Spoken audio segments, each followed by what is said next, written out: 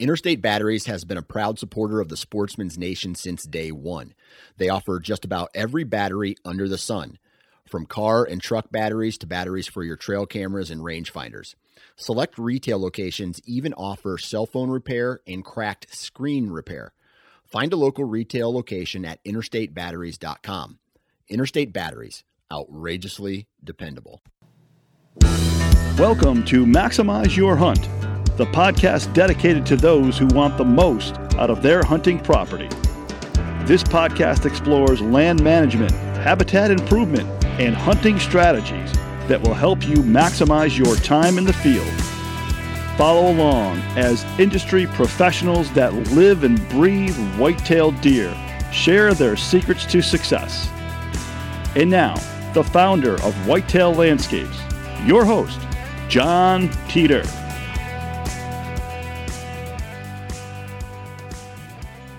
Hi, everybody. I'm John Teeter with Whitetail Landscapes. This is Maximize Your Hunt. I'm fortunate to have a hopefully recurring guest, Steve Shirk. Steve Shirk is with Shirk's Guide Service. He's out of the Allegheny Mountains in northern Pennsylvania. Steve was born and raised in Pennsylvania. He still lives in the same town that he grew up in. He's been guiding deer hunters for over 10 years. So he's had a ton of success. I've followed him on Instagram. I've learned a lot from his contributions. He's a writer for North American Whitetail Magazine, which says a lot about Steve. Obviously, some of the top writers in the industry write for that magazine. I'm really happy to have Steve, on the podcast. He's really focused on big woods, but I think a lot of his tactics will apply to landowners across the U.S. He really focuses on public land. I mean, that's been his forte for years, and he's really hunted highly pressured deer in those areas, and I think a lot of people can relate to that. Even though he's a Northeast guy like myself, I think a lot of the tactics are going to really apply to you. The one thing I'll say is, he's going to be our hunting tactics guy, and a lot of it will be big woods focused, but a lot of it will just be hunting in general. So pay attention what Steve has to say, and I'm happy to have him on the show. Hey, Steve, welcome. Are you online? Yep, I'm all good, bud. Thanks so much for having me, and I'm totally looking forward to it. Yeah. Do you want to give any details at all about just, you, where you're at? We've talked the other day, and, you're doing a lot of postseason scouting. I know that's going to be the focus, but, what's your schedule like? What does it look like right now for that kind of stuff? Yeah, well, because, some people, or probably most listeners that know me, probably don't know everything about me. I do landscaping in the spring, summer, and early fall. What's kind of unique this time of year is up my way, it's extremely mild, and I should be plowing snow right now. So I'm not, which is something I'm not complaining about at all, because I'm getting way more postseason scouting time in right now versus plowing snow. So my schedule right now is get in the woods as much as possible. Especially, I prefer not having snow just because, you can see all the ground sign, way better. Sometimes after you get a lot of snow, it's hard to even, see rubs and that kind of sign. So I'm just really taking advantage of this mild winter early start that we're having, and hitting the woods as much as I can. Yeah, I think that's a great takeaway, because if you have time available to you right after season, like in New York, the season's still going on. We've got a break here, then we start again. We end just before the 1st of January. I want to get in the woods. I want to be like you. I want to be checking sign, looking, pulling cameras. There's cameras I can't get to, right? I don't want to disturb those areas. So I'm kind of waiting for postseason, Yep. No, that's just because Pennsylvania is a little bit different, but pretty much my postseason scouting starts the day after our gun season ends. And once again, the earlier you can get out there, the better, because even some of that, a lot of that November activity is going to really stick out. We're only a month or so after that time frame, so it's going to really be a lot more noticeable now versus if you go out there, March or April. Not that you can't learn a lot then, but I think the sooner you get out there, the more you're going to take out, on your scouting adventures. Yeah, yeah. And, a little bit, Steve, this is kind of interesting. I was thinking about a property I was on last year. I have to travel, quite a bit, but it was a New York property. I was in the Adirondacks, and we walked it, and it was up. The snow was up to my belly, and I'm trying to diagnose the property, and I'm just trying to make it through the 60 acres without, having a heart attack. So I think you're right on with saying, okay, snow's, either it's present or it's not existent at this point. I need to take advantage of that time. So let's get into kind of your scouting process and what you're doing. I know you're kind of on a daily task. It seems like you've got a lot of ground to cover. So that's one thing that might Absolutely. be unique with you. You've got a lot of ground to make up. But like, what are you doing? Like, how are you picking apart your areas, or what are you starting to focus on right now? Is there a big deer that you wanted to kill, and you're trying to get back in there to just figure out what the heck happened, or where he was, or what are you doing right now? Yep. Well, mainly right now, before I get too far ahead of myself, I'm trying to figure out what big deer are still out there.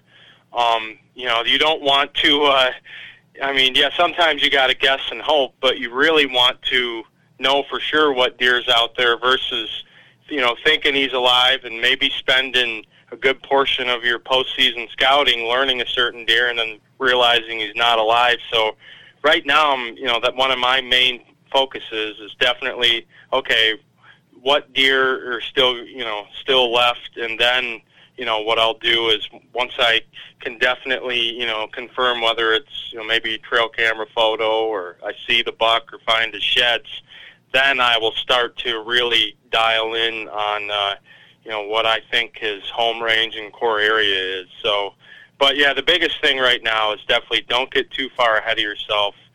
Find out what deer are still alive if your hunting season is over. Because in Pennsylvania, pretty much once gun season is over, we do have a late archery and flintlock muzzleloader season right after Christmas. But honestly, there's extremely low pressure.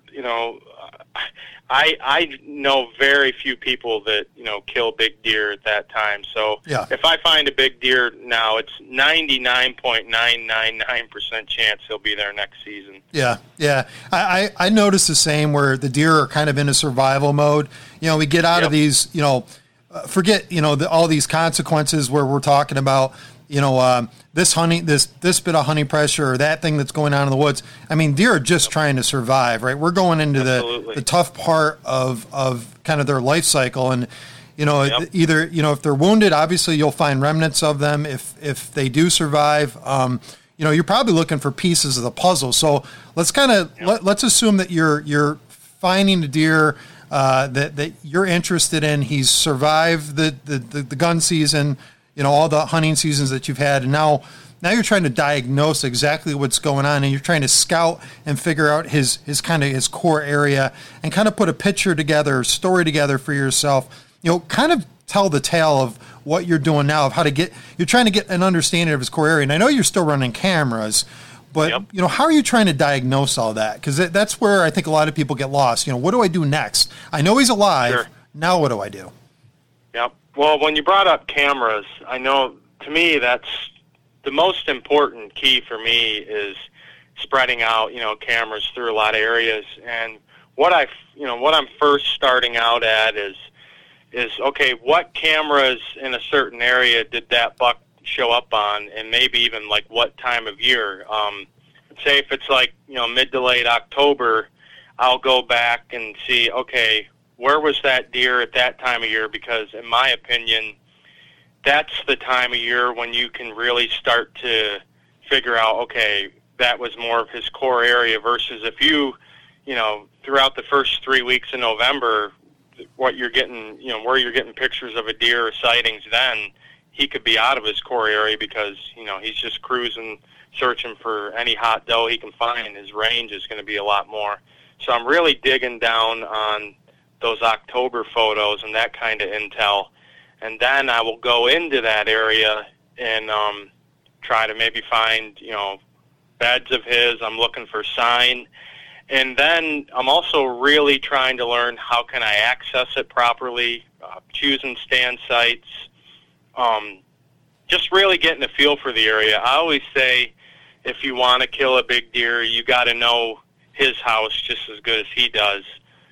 You can't go in there, with a lot of guessing and figuring out once the season is started. If you can figure out a lot of that now, you're going to be way ahead of the game. So, once again, if for me especially, I'm focusing, if I'm hunting a particular deer, it's mainly that mid to late October period, maybe a little bit into the first week of November, but then after that, and from what I see in these big woods, it really gets harder to dial in on a buck once his rut range really starts to expand. Yeah, that's interesting. And, you're thinking, this is on public land mostly, right? And we're talking about big woods, big wood settings, right? In your particular situation, if you kind of think about it across different, I guess, different locations, landscapes, and private land, right?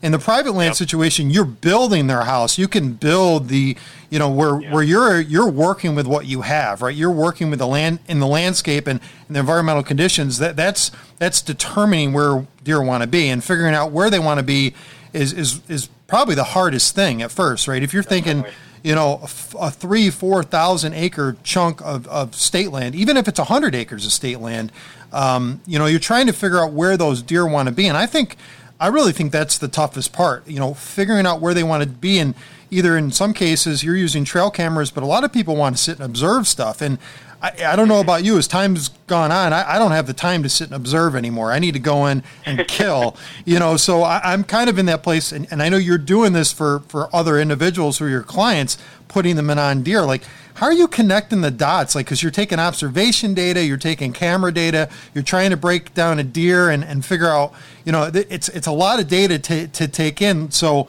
I bet you postseason, you've got all this kind of jammed up in your mind somehow, and you've made sense of it. And I give you a lot of credit for that. Thanks. How are you diagnosing all this data that's coming in? And now you're putting a plan. I mean, you're trying to kill, your deer next year, but you're killing them today because you're putting all the pieces together. How do you sort through that? I mean, how does it come together? Yeah, I mean, just fortunate, just able to get out there. I've told people, some people think I'm exaggerating, but I'm in the woods scouting over 300 days a year. It's not, I always tell people I don't go to the gym.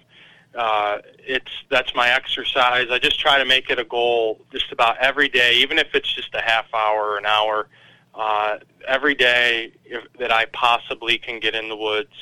I'm in the woods scouting, and that's what you have to do, and especially in an area, that I'm hunting, these big woods areas.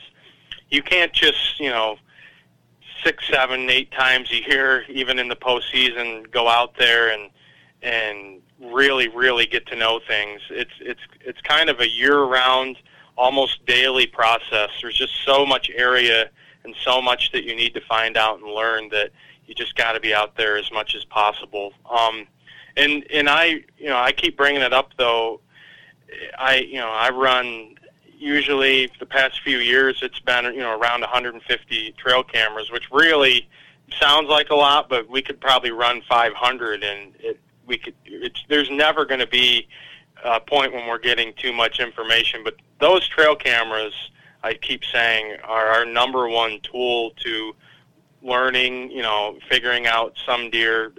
The biggest key is you have to know a buck's home range. Even more important than trying to figure out his core area, you need to figure out that home range, and then you can start to move in and determine a core area. Because you might just, a lot of people, you get a picture of a deer, and it doesn't mean that that's where you're going to kill that deer or anywhere near it. But when you might have, maybe you have 15, 20 cameras in a square mile, and you start to see, okay, this deer is over here sometimes, he's over there. You can almost outline a deer's home range, and then you start to focus in on that circle or square or whatever kind of pattern it is. Even to me, it doesn't even matter what time of the year I get pictures of a buck. Even in the summer, a lot of people think that summer deer don't live where they live in the fall, and I've found that to be just about completely different. They may not, when we're talking acres, they may not be in the same 20 acres that they were in the summer, but they're still going to be in that home range area.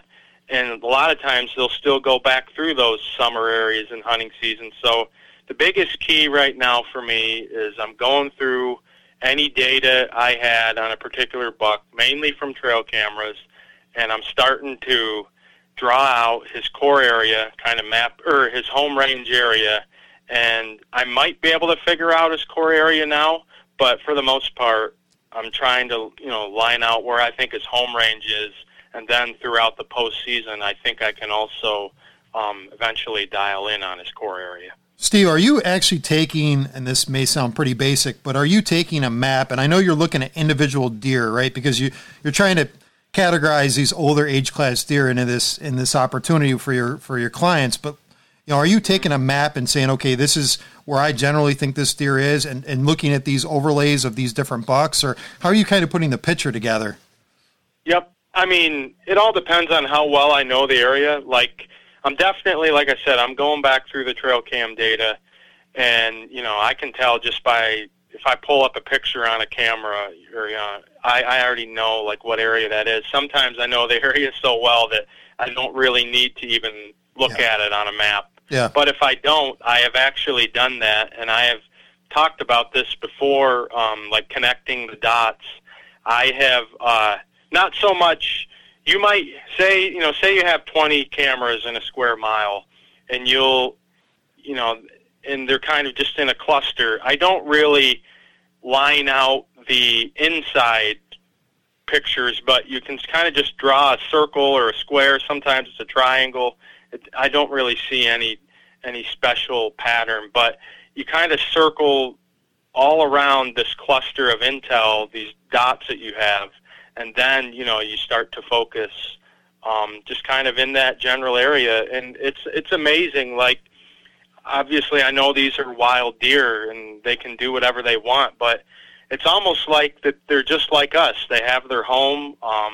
It's even just similar to like that they were in like a fence or something.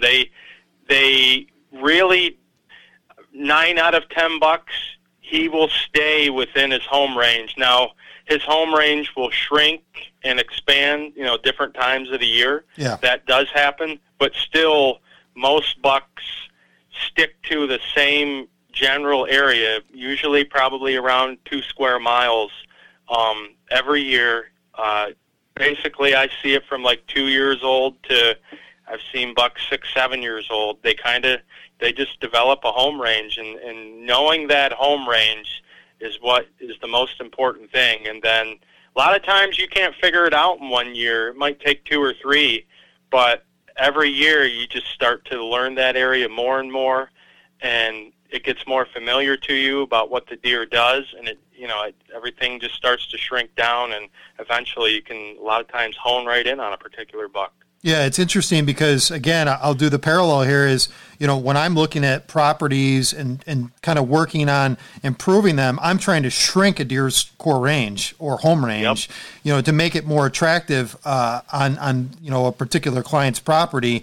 And, you're working and you're seeing the same thing just in a larger scale. How big is the public land that you pretty much focus generally, with your clients on? I mean, how large, what's the scale size of the property?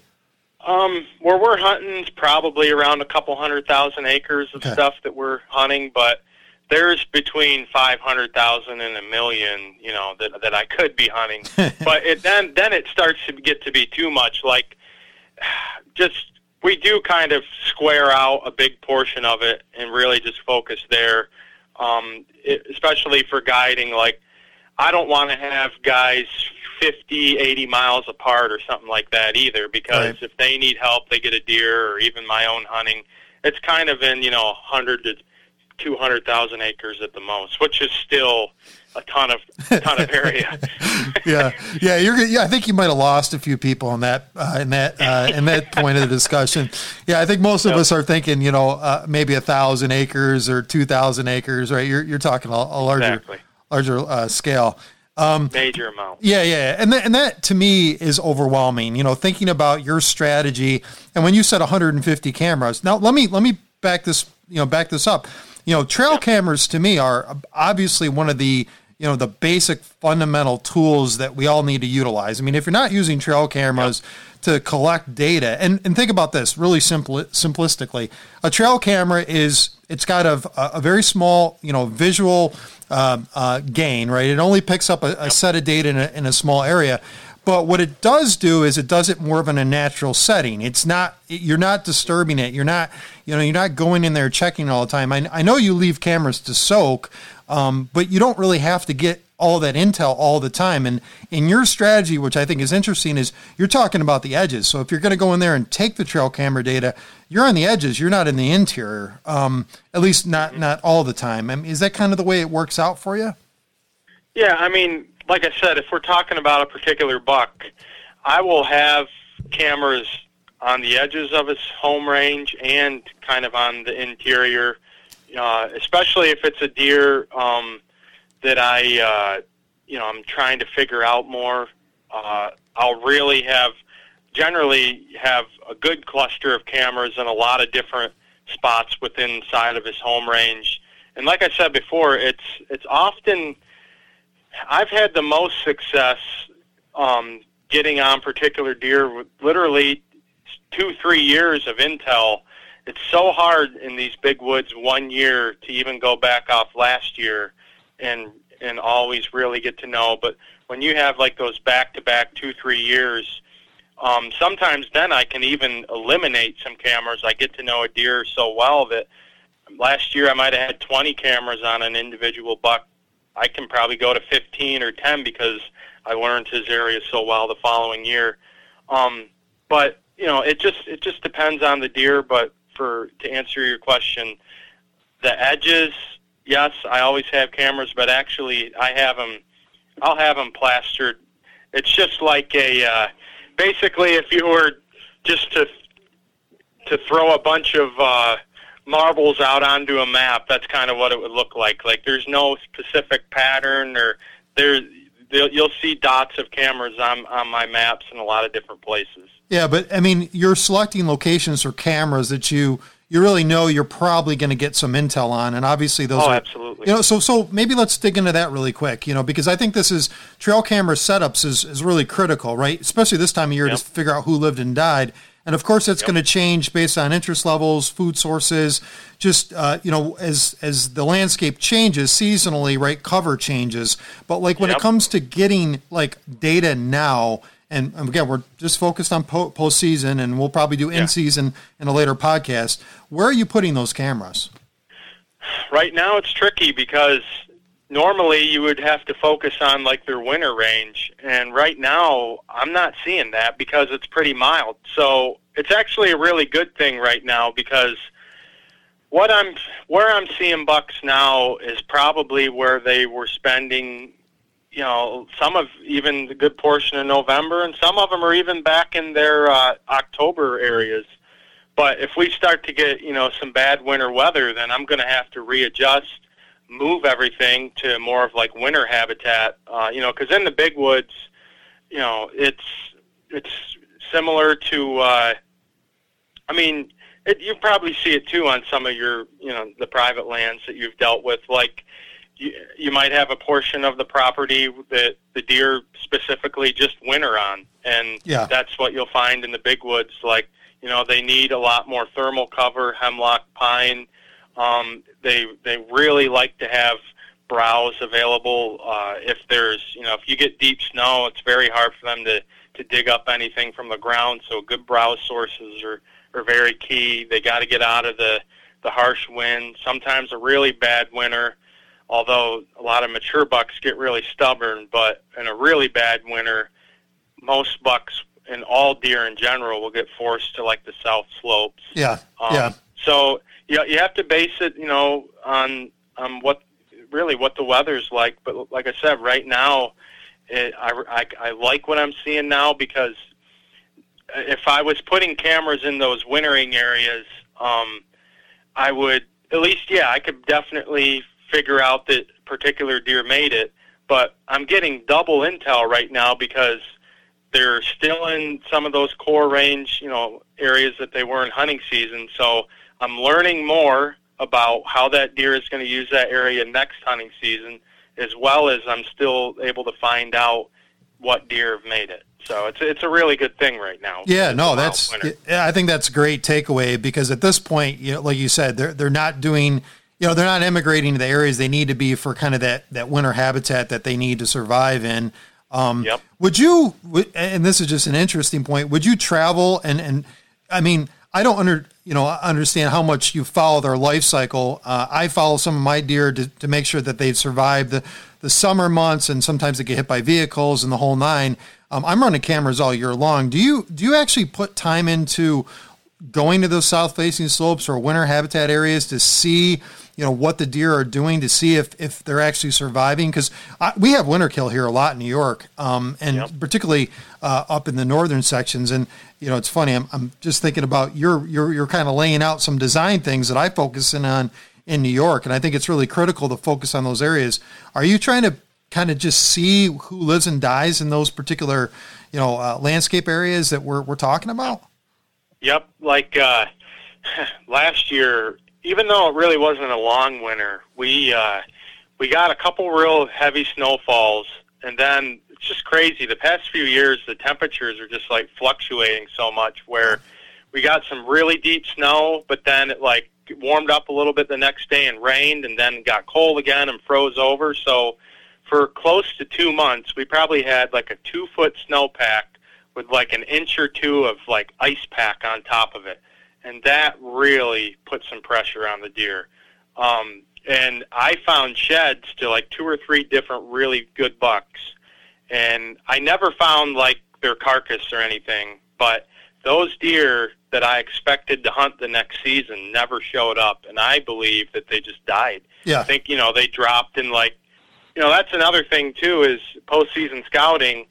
You can find a deer sheds, especially even if it's like February, when really I always believed one of the most critical times for deer is more like that March, early April time period, because by then a deer has lost all of its reserves. Like even if it's really bad in January and February, it might have enough fat and reserves to get by, but when it's really going to have an effect is that March, April time period, and that's when I think those bucks died. I found their sheds, January and February. You get all excited, and then it still was a little rough for them in that late winter period, and by then they couldn't make it. So it definitely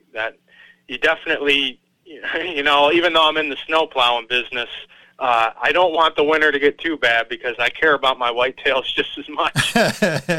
Yeah, and I think you, like anybody else who's managing property or hunting public land, I mean, you think about those March, April time periods when you get those, late season snowfalls or, hard pack or, just ice and just like you said, the limited reserves. If you can on your landscape, something to take away from those guys working on habitat is, the critical times where the limiting factors are food, available food in a lot of forms, but most importantly in woody browse. Those limitations absolutely impact your deer, not only for survival, but antler development and everything that comes along with it. So the health of those deer in that time period is really critical. And that's, you get a bad storm, I've seen guys go out with their tractors and plows and plow food plots, or some guys start trying to supplemental feed, which is not a good idea. Your habitat's supposed to support the deer, and obviously the conditions and weather that we're dealing with are going to make those deer kind of co-locate for safety purposes, whether it's in Maine or New Hampshire, Vermont, even in the Midwest states. You'll notice a lot of deer focus on those really good food sources, and in addition, that thermal cover. And we'll break down thermal cover in other podcasts, but I really think Steve's example of paying attention to these deer through their life cycle and recognizing that they may have had a tough hunting season, but you're not losing them to hunting season. You're losing them to actually weather conditions that are present on your landscapes. And I think that's having an awareness factor that you might need to follow that deer through the entire period of time. And in my case, I'm losing deer to, car impacts, getting hit by vehicles going down the road, which happens in, even public land settings, along the edges, heavy traveled road, adjacent to some public land. So, just take awareness of that, and having the intel to know, what deer lives and dies really sets your next hunting season up. And for Steve, who's guiding people, I mean, that's obviously essential to his success. He needs to know if that deer's in the landscape. Steve, I want to kind of end with one little thing. I mean, you've plowed a bunch of information on here. You're really kind of one of these guys that's really, in my opinion, you're setting the stage for a lot of people to say, wow, Steve Shirk can do it on public land, not only alone, but with these clients. I mean, you've put all this time and effort.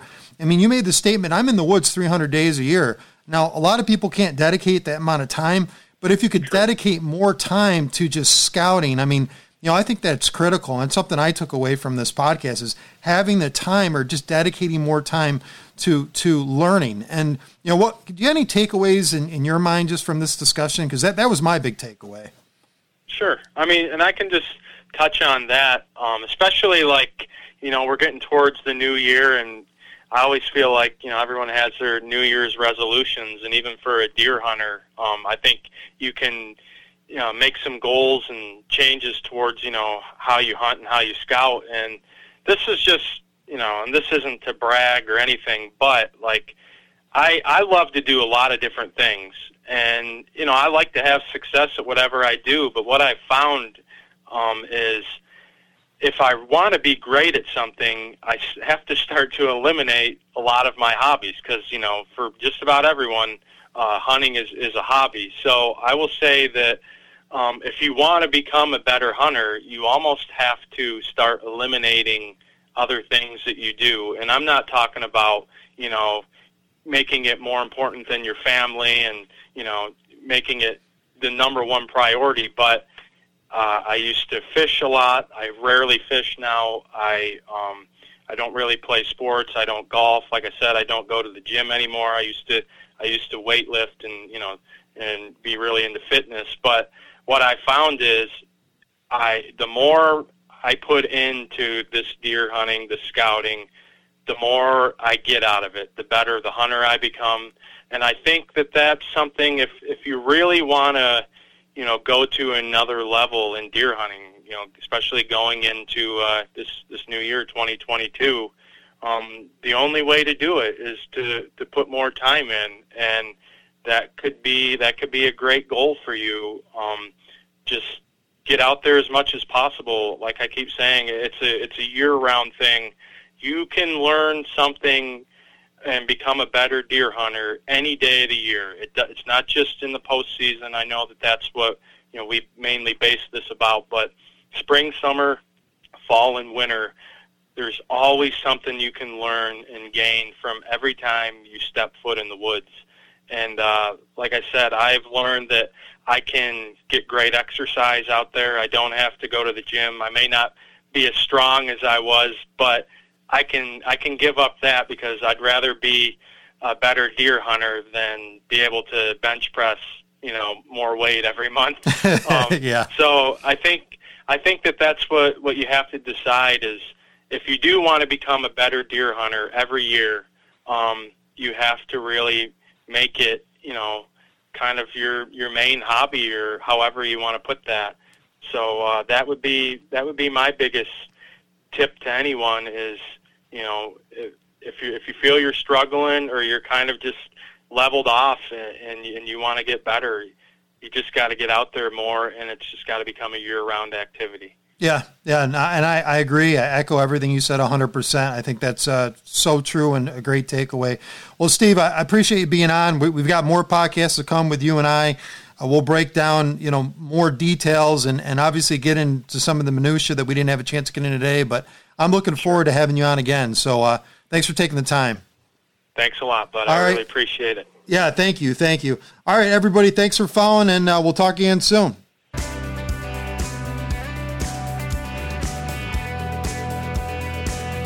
Maximize Your Hunt is a production of Whitetail Landscapes. For more information on how John Teeter and his team of experts can help you maximize your hunt, check out whitetaillandscapes.com.